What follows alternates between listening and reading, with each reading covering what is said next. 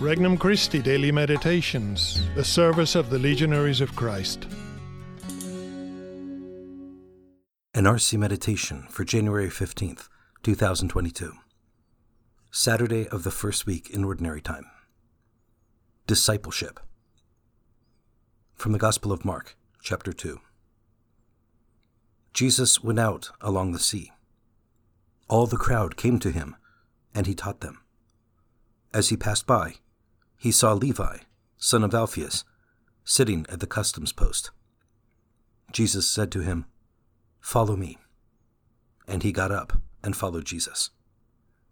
While he was at table in his house, many tax collectors and sinners sat with Jesus and his disciples, for there were many who followed him. Some scribes, who were Pharisees, saw that Jesus was eating with sinners and tax collectors, and said to his disciples, "Why does he eat with tax collectors and sinners?"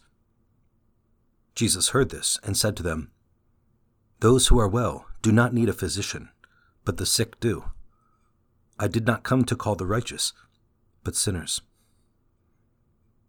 Introductory Prayer. God our Father, in your eyes I am like a little child whom you tenderly watch over. God the Son, in your eyes I am like a poor, helpless sheep whom you gently pick up and carry when I'm worn out from my sins. God the Holy Spirit, in your eyes I am like a dry piece of wood that you wish to set ablaze with the fire of your love. Thank you, Holy Trinity, for wanting to bring me into your holy friendship. I am completely unworthy of your love, but so grateful to find rest and a true home in you. Petition. Lord, grant me a generous heart. First reflection. He got up and followed him.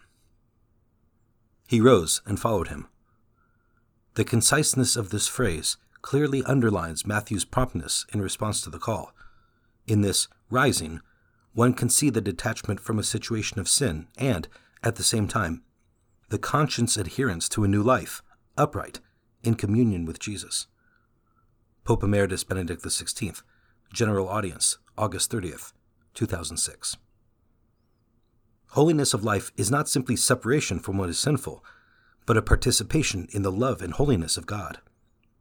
It is not just separation from something, but transformation into the someone God has created us to be.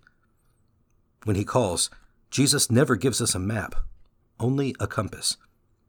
We do not see the full picture. We simply know the direction. Each day he invites us to follow him, to deepen the communion of love with him, and to keep our eyes fixed on him as on a lamp shining in a dark place.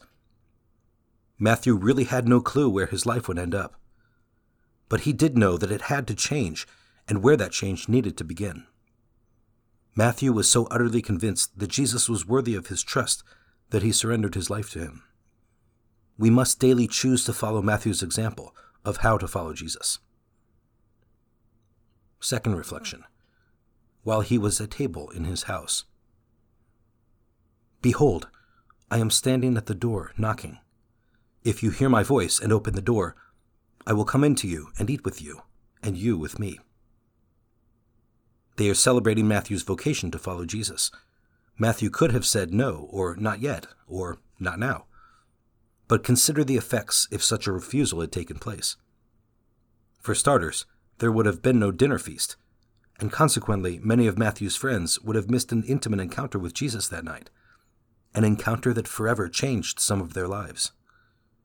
Jesus knocked at the door of Matthew's life, and Matthew opened it wide to Jesus. Then, like the Samaritan woman, he ran to get others so that they too might meet Jesus.